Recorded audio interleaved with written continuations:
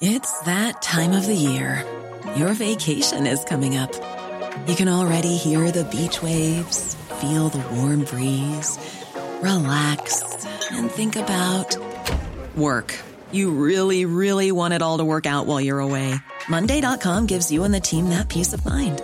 When all work is on one platform and everyone's in sync, things just flow. Wherever you are, tap the banner to go to Monday.com.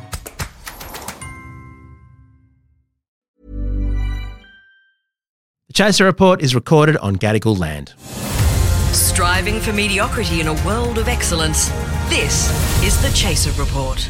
Welcome to the Chaser Report. We've upgraded things here, really. I'm Dom Knight, and Sami Shah is with us for a couple of episodes, while Charles gallivants off to America for various projects, which, knowing Charles, may not come to fruition, let's be honest, but he'll have fun going and talking to people and having power meetings. Hey, listen, I think you're being all vague about the project thing on purpose. I think the real thing is he has something to do with the Mar-a-Lago FBI raid, and Charles is the guy that Donald Trump was slipping all of the classified information to, and now he's gone there to get everything he can. That would be amazing if that were true. Would it be great if Charles was the person to whom the FBI apparently said, "Oh, just put a padlock on it, it'll be fine." I love that guy, whoever that was.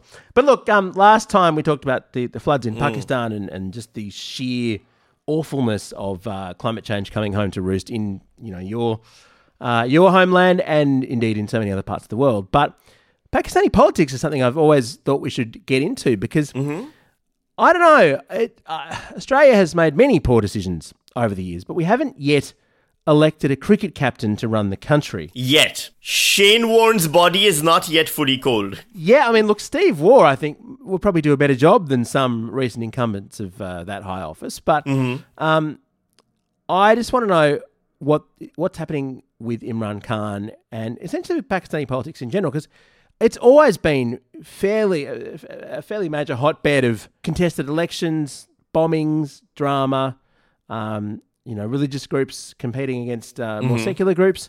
Where are we? As the country tries to, I guess, respond to this appalling tragedy, who's in charge and what's the deal with Imran? So, what's the deal with Imran? Let's start with Imran Khan. All right. So, everyone knows Imran Khan as the playboy cricket legend, right? Like the guy who used to be back in the 70s and 80s, he would walk through the opposing team's locker room shirtless to make them feel less masculine and frighten them a little bit. He also basically, banged his way through half of Europe and was this sexy god who made Pakistanis, who gave a lot of Pakistani men an undue sense of self-confidence when it came to our sexual prowess. Let me put it that way. We've all been shagging in Imran Khan's wake. So, but Imran Khan to the world was that. To Pakistan, he was more than that. For starters, he won us the World Cup, right? So Pakistan, the only time Pakistan ever won the Cricket World Cup was under Imran Khan's stewardship. It was an iconic moment. It was a legendary moment. But for him, that was the start of things. It wasn't the end of things. For most cricketers, after you win the World Cup, you retire and you're done. That's it. Yeah, you're a hero forever. Yeah, exactly. But then Imran Khan did another thing where his mother had cancer and she died of cancer. And right. Pakistan had very poor cancer resources, cancer prevention, cancer curing, etc. like that. And so, cancer treatment, not curing. And so he set up a thing called the Shaukat Khanum Memorial Hospital. His mother's name was Shaukat Khanum, and it is a cancer hospital, right? But to fund the hospital, he basically took donations from the whole country. He said 100% transparency. This is donation based. He went to all the schools. All of us school kids were given a little booklet where we'd go and we'd sell pages from the booklet, vouchers to people, and the money would then go towards the hospital. It was we were all. And he was Imran Khan. Sorry. So you were happy to do it. He was Imran Khan, so you're happy to do it. Everyone's happy to give money. Yeah, we were called the Young Tigers, and Imran Khan, was the Tiger King, I guess. We were all young tigers, and I was a young tiger, and I went, earned money. I went, knocking door to door, strangers' houses, going into strangers' homes, getting money from them, never getting molested once, which makes me think I wasn't a hot kid. But anyway, that's a separate topic. And then Once that was done, and he built the hospital, and there was not a single whiff of corruption around him, which is very rare in a place like Pakistan. A lot of people told him, you should get into politics. People love you, people respect you. Pakistan needs a good person like you, and blah, blah, blah. So he started a political party called Pakistan Tehreek-e-Insaf. Insaf means justice, right? And the idea was basically that he will create a political party that has no corruption around it. The biggest problem in Pakistan, in developing nations, isn't rising religious extremism. It isn't any of those things. It is corruption always. That's what the public sees. That's what everyone agrees on is the biggest problem that no one ever can do anything about. So he created this political party, and he surrounded himself with all of these, tech leaders and industry leaders and stuff like that. The problem is when you have a lot of people telling you you're the best, you're the best, you're the best, you really start believing you are the best. And there's that old Bill Burr comedy line, which was, Bill Burr, the comedian, was talking about Arnold Schwarzenegger, and he goes, Arnold Schwarzenegger has shot nothing but net for his entire life. Like, why would he doubt his own achievements? And the same thing is true of Imran Khan. He went everything from winning the World Cup to marrying a Jewish billionaire's daughter to, setting up this hospital. How did that go? How do you marry a Jewish billionaire's daughter in Pakistan and still be popular enough to get elected prime minister someday? Because he then divorced and married and divorced and married. He's been married 4 times. He's my hero, as you know. I'm racking up the divorces just in his wake as well. That's actually a great title for your autobiography, Like Imran, by Sami Shah. No, well, so this is an interesting illustration of the Peter Principle, isn't it? Schwarzenegger and Imran Khan. And I guess you'd have to even say Donald Trump to some degree as well. People who've had enormous success in life. Mm-hmm. The Peter Principle is that we all rise to the level of our relative incompetence. Yes. So for Imran Khan, who is a genuinely, incredibly talented person, you have to try something as big as politics to make a massive fool of yourself. Maybe even Boris Johnson to some degree as well. Yeah, exactly. But, I mean, look, so the thing about him, it was his cult of personality is... And Pakistan is a place that's prone to cult of personality. Benazir Bhutto had a cult of personality. She's a feudal landlord's daughter. And she went through a great deal of suffering and a great deal of misery, but she was also wildly, insanely wealthy, had repeatedly been given opportunities and squandered them with corruption, and still had that cult of personality about her. And Imran Khan's no different. People worship him. My family worships him. If I say anything, if my parents hear this podcast and me bad-mouthing Imran Khan, I will be disowned right now. And so it is a thing where there's that. So he basically... It's also entirely possible that Imran Khan is your father. Imran Khan is all our fathers. He's there's that thing in genealogy where they say most of Asia can trace its lineage back to Genghis Khan, because he basically raped and pillaged his way through Asia at that scale. We all have some Genghis Khan DNA in us. Everyone in Pakistan has some, and probably Europe, let's be honest here, has some Imran Khan DNA in them at some point. A lot can happen in the next 3 years. Like a chatbot may be your new best friend. But what won't change? Needing health insurance. United Healthcare Tri-Term Medical Plans are available for these changing times. Underwritten by Golden Rule Insurance Company, they offer budget-friendly, flexible coverage for people who are in between jobs or missed open enrollment. The plans last nearly 3 years in some states, with access to a nationwide network of doctors and hospitals. So for whatever tomorrow brings, United Healthcare Tri-Term Medical Plans may be for you. Learn more at uh1.com. None of the medical advice contained in the Chaser Report should legally be considered medical advice. The Chaser Report. In Pakistan, there's a bunch of mainstream political parties, and then there's the smaller ones on the outside, right? And so he's one of the outside for a decade and a half, for 2 decades, just kind of working his way, building up popularity, also becoming more and more right-wing, aligning himself with the religious parties, aligning himself with the military, which is the real power broker in Pakistan. You can't do anything with the military say so, and if the military lifts its hand from your shoulder, then you're done for. And ends up becoming the prime minister of the country after a great deal of struggle and strife. Does some good things, does some bad things, like any prime minister. The good and the bad, which outweighs the other, is entirely up to the person you ask. I will give him credit for one thing. helped Pakistan through COVID way better than any other prime minister could have, and way better than Modi did with India. Pakistan fared much, much better under his stewardship. Also provide Medicare and all of these things. So did a lot of good things as well.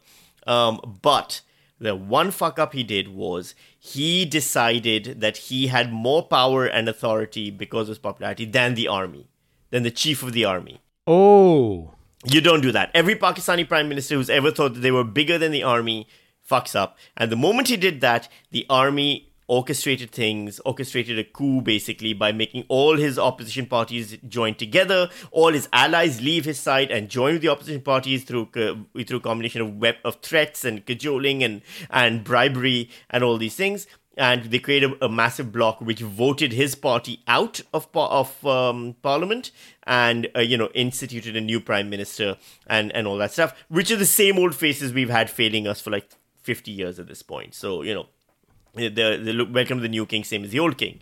And now Imran Khan is on the outside trying to get back in, but he is beloved. So the rallies he's having in the country, the protest marches to support him are at a scale and a size no one's ever seen. And if there's an election tomorrow, he'll easily win it. He'll easily win the election. There's no challenge. Just in terms of asking for money, he raised billions of rupees personally just by asking for flood relief money at a scale that no other politician could ever hope to do. And so they're trying to keep him out. And so there's a massive corruption to kind of keep him out as well. I don't like Imran Khan. I don't trust populists. I also think his alignment with the right-wing religious extremists is not a good thing. I was one of those journalists who used to criticize him way back in the day and get shit for it, and I would do so again today. But the way that they treated him was wrong as well, and so it was an unconstitutional act that was done to him. And so, yeah, I'm not against him coming back through proper, free and fair elections, which he probably, hopefully will. And so is it likely that he'll be, because I'm thinking back to the days of Musharraf and so on, all these basically military puppet leaders of Pakistan. Have the military met the one person they can't beat, basically, because Imran's that popular? Basically, one of the things that you have to know about Pakistani military, and me saying this is basically is considered up there with blasphemy in Pakistan. The Pakistani military is shit. They are absolutely terrible. You really don't want to go home, do you? They are bad at fighting. They are bad at strategizing. They are bad. The military leadership, all right? The average soldier, you can never blame an average soldier for anything because the average soldier's job is to go where they're told to go and do what they're told to do. It is the military leadership who are absolutely shockingly bad. And they have once again, there's a thing that I always think about.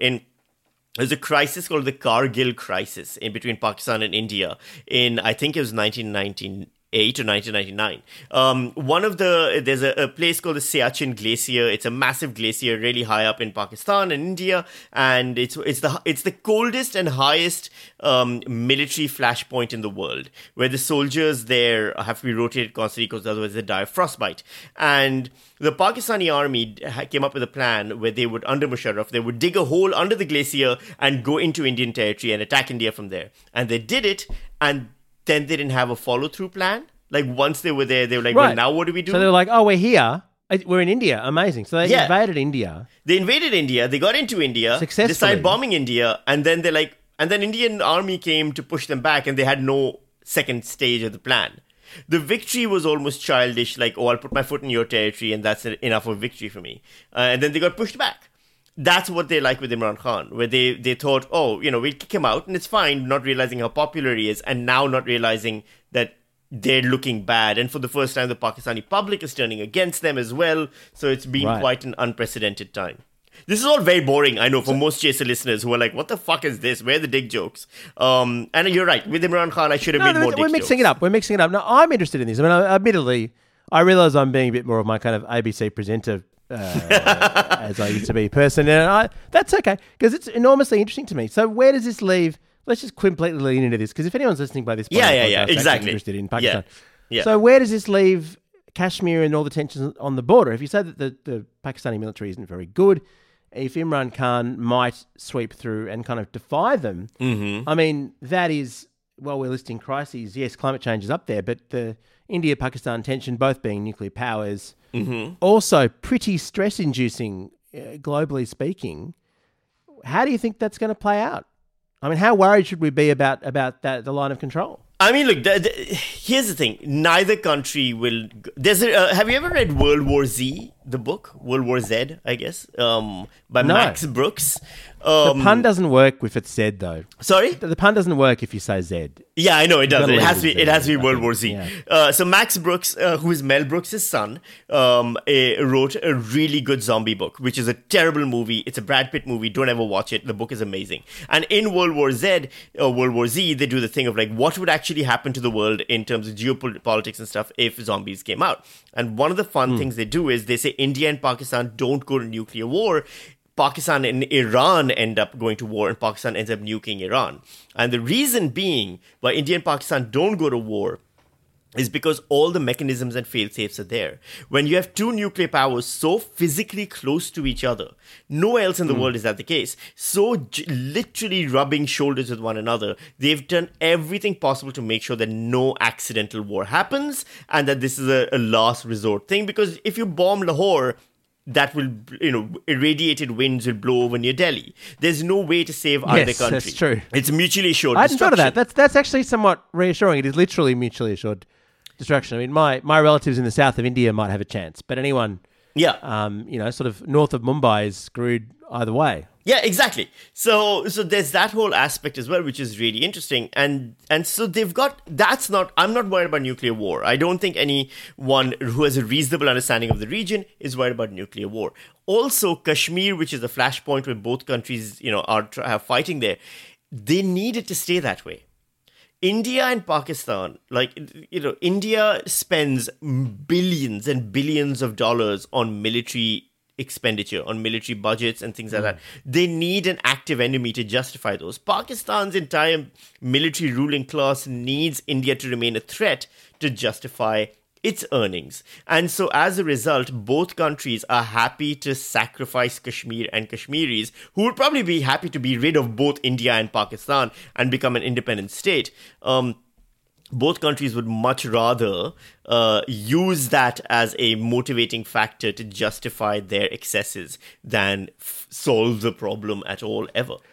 We used to call it garrison nationalism, I remember, in politics class. The notion that's right. You actually need an external enemy to keep the regime in place. That's somehow reassuring. That's actually probably the most upbeat thing that I've ever heard about the India-Pakistan conflict, that both countries need it and don't want it to escalate to the point where it's saying, well, I feel happy, except fortunately I'm not a Kashmiri. Yeah, I mean, it's just that. Basically, Pakistan's approach to the whole thing has been to flood Kashmir with religious extremists who are proxy fighters for the Pakistan army. Pakistan army can't have a presence there, but, jihad-motivated Islamists can, and we didn't tell them to go there, and they went there on their own, but they have an impact and an effect in that they have Islamized Kashmir way more than it ever wanted to be. And on the other side, Indian army and Indian military and Indian government is always cracking down on Kashmiris, arresting them, torturing them, shutting off the internet and electricity for long periods of time, things like that. And so both countries are kind of using Kashmir as a